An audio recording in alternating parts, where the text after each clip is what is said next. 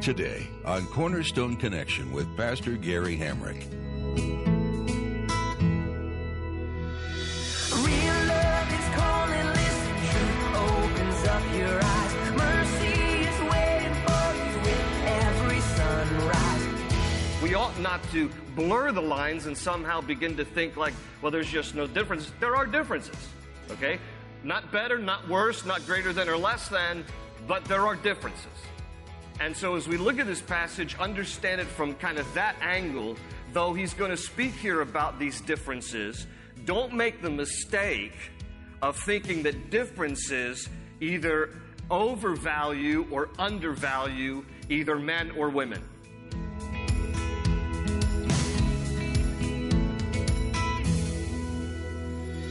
This is Cornerstone Connection, the radio ministry of Pastor Gary Hamrick of Cornerstone Chapel in Leesburg, Virginia. Pastor Gary is teaching through 1 Corinthians. Our culture has come to a place of such confusion and rejection of God's design that many are trying to do away with the very concept of gender. One of the most basic, objective, biologic elements of our existence is being treated as something that is fluid and changeable. As Pastor Gary reminds us in today's message, God made us male and female. The Bible does not teach that men are better than women. We are equal, and our differences are beautiful. They should be celebrated, not ashamed or hidden. At the close of Pastor Gary's message today, I'll be sharing with you how you can get a copy of today's broadcast of Cornerstone Connection. Subscribe to the podcast or get in touch with us. But for now, let's join Pastor Gary in the book of 1 Corinthians chapter 11 with today's edition of Cornerstone Connection. Hope is an open ocean, jump in and you'll find the cornerstones, your connection, run towards your new life. 1 Corinthians chapter 11. This chapter is divided into two sections. Lord willing, we're going to get through chapter 11 tonight. So let me read the first section. And in my Bibles, it's kind of funny the way the editors did it. They put verse 1 above the subtitle at the beginning of the chapter. So don't miss verse 1. You have to kind of go back if your Bible is like mine. Verse 1, Paul says, "Follow my example as I follow the example of Christ. I praise you for remembering me in everything and for holding to the teachings just as I passed them on to you. Now I want you to realize that the head of every man is Christ, and the head of the woman is man, and the head of Christ is God. Every man who prays or prophesies with his head covered dishonors his head, and every woman who prays or prophesies with her head uncovered dishonors her head. It is just as though her head were shaved. If a woman does not cover her head, she should have her hair cut off. And if it is a disgrace for a woman to have her hair cut or shaved off, she should cover her head. A man ought not to cover his head, since he is the image and glory of God. But the woman is the glory of man. For man did not come from woman, but woman from man. Neither was man created for woman, but woman for man. And for this reason, and because of the angels, the woman ought to have a sign of authority on her head. In the Lord, however, woman is not independent of man, nor is man independent of woman. For as woman came from man, so also man is born of woman. But everything comes from God. Judge for yourselves. Is it proper for a woman to pray to God with her head uncovered? Does not the very nature of things teach you that if a man has long hair, it is a disgrace to him, but that if a woman has long hair, it is her glory? For long hair is given to her as a covering. If anyone wants to be contentious about this, we have no other practice, nor do the churches of God." All right. This is a difficult passage, no question about it. For those of you who are taking notes tonight, obviously this first section at least has to do with the topic of men and women. And for those of you who take notes, I want you to jot down two terms: headship and head covering. Headship and head covering. That's what this passage is about.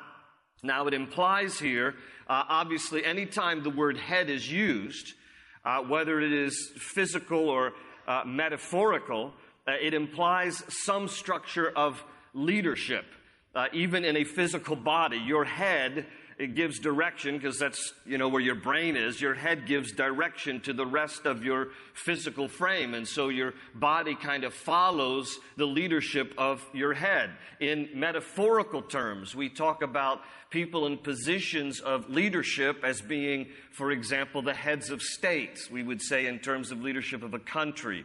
If you're the leader of a school, you might be a headmaster or a headmistress. So the term head is used often in terms of leadership. And as we look at this first passage together here, this is the kind of thing that Paul is talking about. Now, he's going to refer, using the term head, he's going to refer sometimes to spiritual head and sometimes to your physical head. And the truth is, sometimes he goes back and forth, and if you don't, study it carefully, you don't know what is he talking about spiritual head here, or is he talking about your physical head? So we're going to try to do the best we can to go through this passage here and understand what he's talking about. But he is speaking here just in general terms about a structure of leadership. Now, obviously, anytime you start talking about the genders and you start talking about leadership, there is always the tendency for people to react in different ways. Some people can think of authority and leadership and let it go to their heads. Please understand that in this passage, we're not talking about being authoritative, no, not authoritarian, but just in terms of leadership and structure. And then others on the other end of the spectrum can feel insulted because they misinterpret any terms related to differences in the gender. And here's honestly what I'm up against in our culture today. We are living in a time when many people want things to be gender neutral.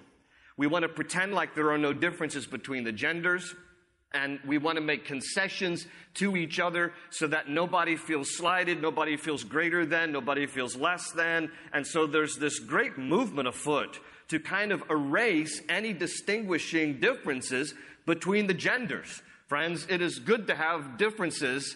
There is richness in the differences between the genders. We ought not to blur the lines and somehow begin to think like, well, there's just no differences. There are differences, okay? Not better, not worse, not greater than or less than, but there are differences. And so as we look at this passage, understand it from kind of that angle, though he's going to speak here about these differences, don't make the mistake of thinking that differences either overvalue or undervalue either men or women. Differences have nothing to do with value, okay? And so I want to make that clear. Christianity is the single world religion that values and esteems women more than any other religion. You can go to places around this world and you can look at different world religions, and women are generally oppressed in many conditions and circumstances and world religions. Not so in Christianity. And I think in large part that is due to the wonderful and tender ministry, not just the overall way that the Bible covers the topic, but predominantly the way that we see a very tender and loving ministry from Jesus towards women. There are many occasions when Jesus has encounters with women in the Gospels, and he treats them with genuine respect and tenderness and dignity and value. We even see in the Gospels where women were instrumental in the support and in the help of Jesus' public ministry. And when you think about it, when Jesus was being crucified, were the women there at the cross or the men? It was the women. And when it comes to the resurrection of Christ, were the men first to the tomb, or were the women first to the tomb? I ask you. The women. And it's interesting, too, because in that time period, no insult to the ladies in the house, but in that time period, the testimony of a woman was not even valid in a court of law.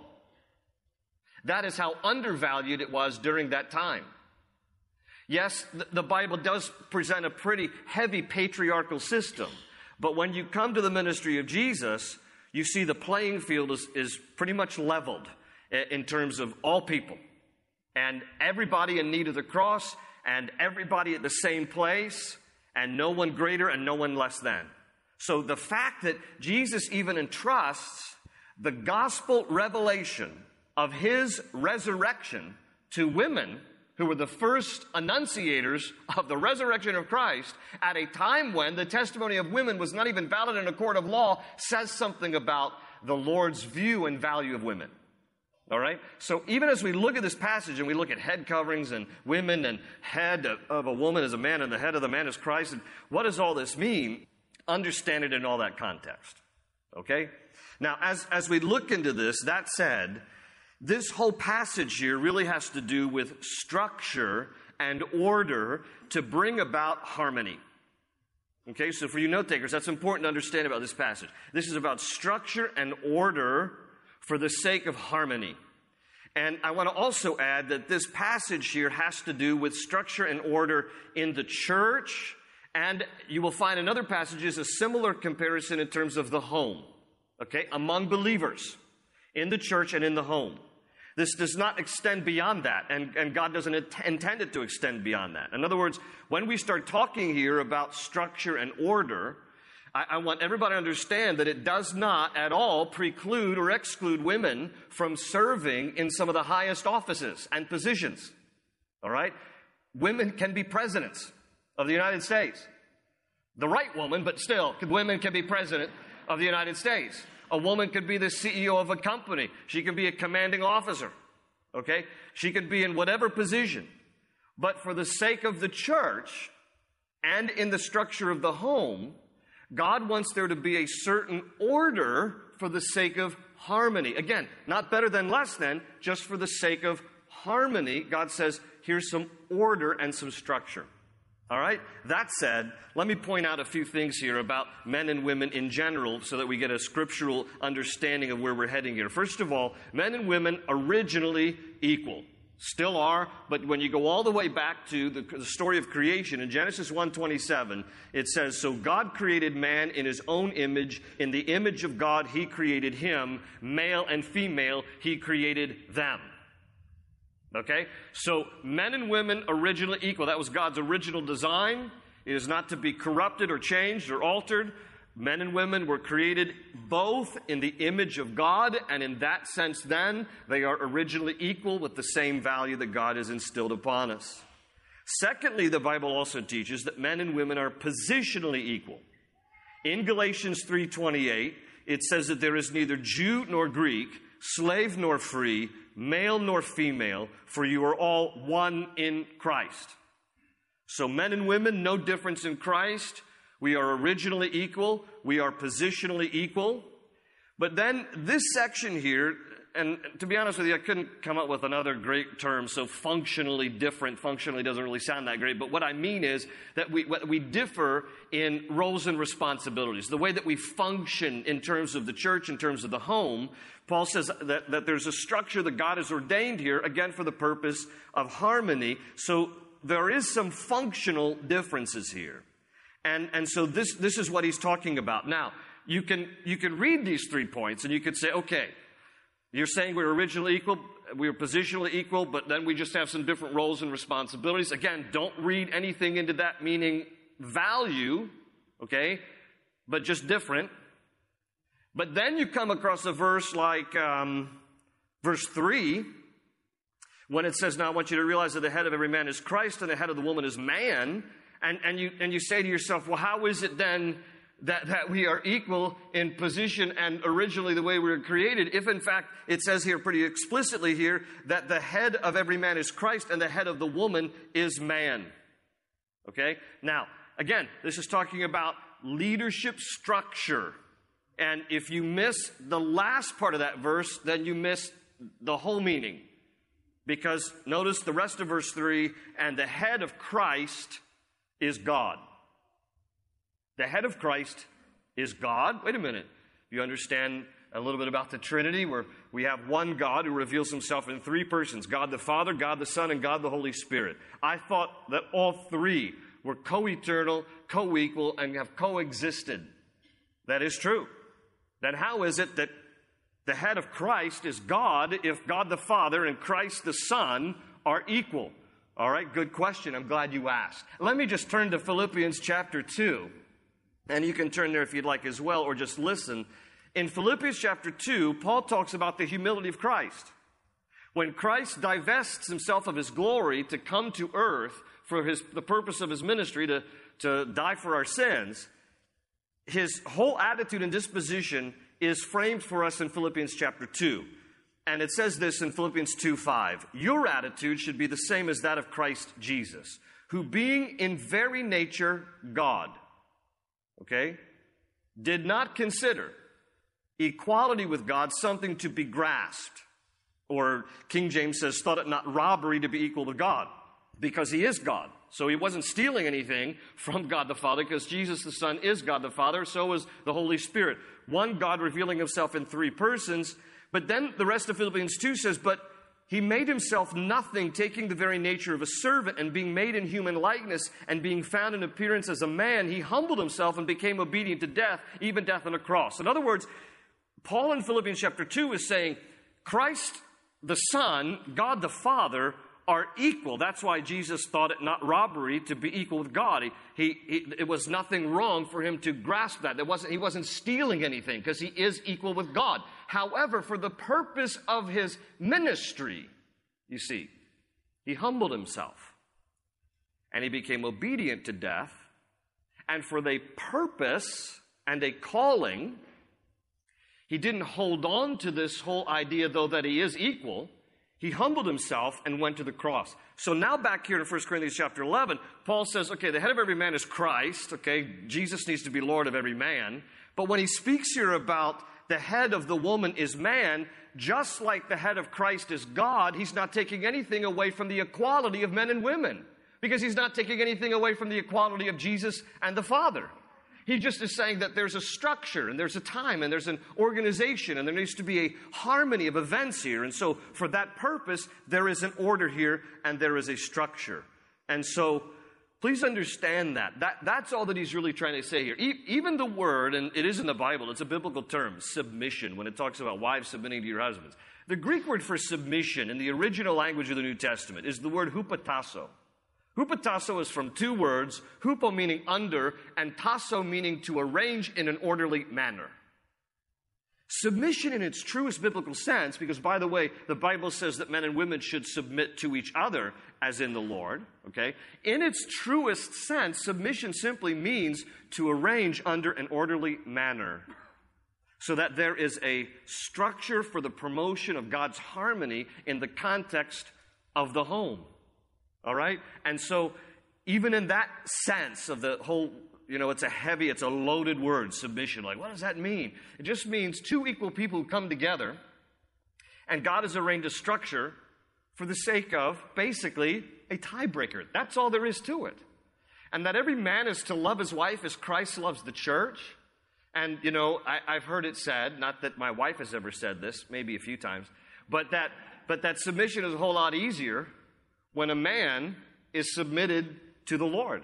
And the more godly the man is, the more lovingly a wife, when there is a moment of, two people who have a complete, they're locked and they're in a deadlock here, it's easier to come to a place of just saying, okay, though both are equal, I'm going to surrender here. I'm going to just, yield here, all right, as unto the Lord. It's a whole lot easier when people are walking in submission to the Lord together.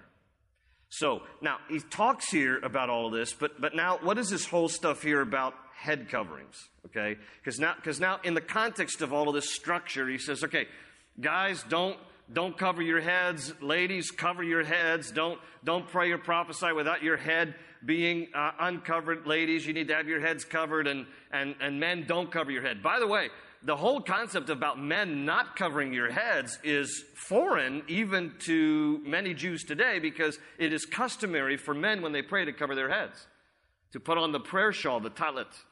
And yet, what the Bible teaches us here through Rabbi Paul himself is that men ought not to cover their heads. Now, the reason he says this, if you just go over a couple of pages to 2 Corinthians, I want you to understand the background behind why is he saying this. 2 Corinthians chapter 3, he talks about when Moses covered his head, and he's correcting the early church, saying that the Jewish people have done something that they interpreted was the right thing to do in following Moses' example, but Paul comes along and he says, no, you got Moses' example all wrong. In 2 Corinthians chapter 3, he writes in verse 13, we are not like Moses, who would put a veil over his face to keep the Israelites from gazing at it while the radiance was fading away, but their minds were made dull, for to this day the same veil remains when the old covenant is read. It has not been removed, because only in Christ is it taken away. Even to this day, when Moses is read, a veil covers their hearts. He's talking primarily about the Jewish people. But whenever anyone turns to the Lord, the veil is taken away. All right, your attention here. What does all that mean? What it means is, in the Old Testament, it tells us, when Moses came down from Mount Sinai with the 10 Commandments, or the tablets of stone, the radiance of God's glory was all over him. I mean, picture somebody just like glowing, like they just, spent a day in a nuclear reactor. Okay, he comes out and he's just glowing. He's got the radiance, literally, of God's glory. And when he comes down off the mountain, the longer he's away from the presence of God, the glory on his countenance begins to fade. And Paul says the reason why Moses covered his face when he came down off the mountain was because he didn't want the people to become disappointed that the glory was fading. That's the reason Moses covered himself. Now, Paul, back here in 1 Corinthians 11, go back to chapter 11, he's saying a man ought not to, in verse 7, a man ought not to cover his head when he's praying or prophesying, because he says in verse 7, he is the image and glory of God. So in other words, now in Christ, we represent and reflect the honor and the goodness and the glory of God. So don't cover yourself. It's the opposite effect. Moses' glory was fading away. That's why he covered himself. The life of the believer, your glory is ever reflecting the goodness of God. Don't cover your head when you pray. All right? Let the glory of God be revealed. So there's this prohibition here about men covering their head, even though, again, this is contrary to what a lot of Jews practice today. But Paul makes his argument based on the opposite effect of what happened with Moses. But then he talks here about women covering their heads. Now, if any of you have an Amish or a Mennonite background, or in some very strict circles of Christianity, head covering is a big deal among women. To have a bonnet or a veil or something over their head. And when you read this, if you don't understand context, this seems like a pretty strong mandate for women to cover their heads, doesn't it? And women ought to cover her head. That's what he says pretty clearly here. Now, this is an example in the Bible, and I want to say this very carefully. This is an example where culture is important to understand in the context, because it has everything to do with whether or not women should cover their heads today. Now, I hesitate to have to say that because I don't want anybody to think, and I loathe when I hear people say that the Bible is just, a cultural book, and so it's not really relevant today because it's all based on an ancient culture, and that's the excuse that a lot of people unfortunately use as to why they don't want to do a lot of what the Bible says. Jump in and you'll find the cornerstone's your connection. Run towards your new life. We hope today's message from the book of 1 Corinthians has blessed you and drawn you closer to Jesus. Pastor Gary has more to share, but this is where we need to end for today. Feel free to read ahead before you join us next time on Cornerstone Connection. If you'd like to listen to this message again or explore other teachings from Pastor Gary Hamrick, just visit cornerstoneconnection.cc. Again, that's cornerstoneconnection.cc. You can even download our mobile app to stay connected to the truth of God's Word everywhere you go. If you're in the Leesburg area, you're invited to join us for our weekly gatherings at Cornerstone Chapel. Come by on Sunday or Wednesday to spend time in worship, Bible study, and fellowship with your brothers and sisters in Christ. You'll be able to find service times and directions on our website. Again, that's cornerstoneconnection.cc, or give us a call. We can be reached at 703-771-1500. And when you call, please let us know how we can be praying for you. That number again is 703-771-1500. Would you pray for us too? please pray that we keep our eyes always on the truth of who God is, and that we move forward only by His power. Thanks for praying, and thanks for tuning in today to Cornerstone Connection. They say you're a wandering soul, that you've got no place to go, but still you know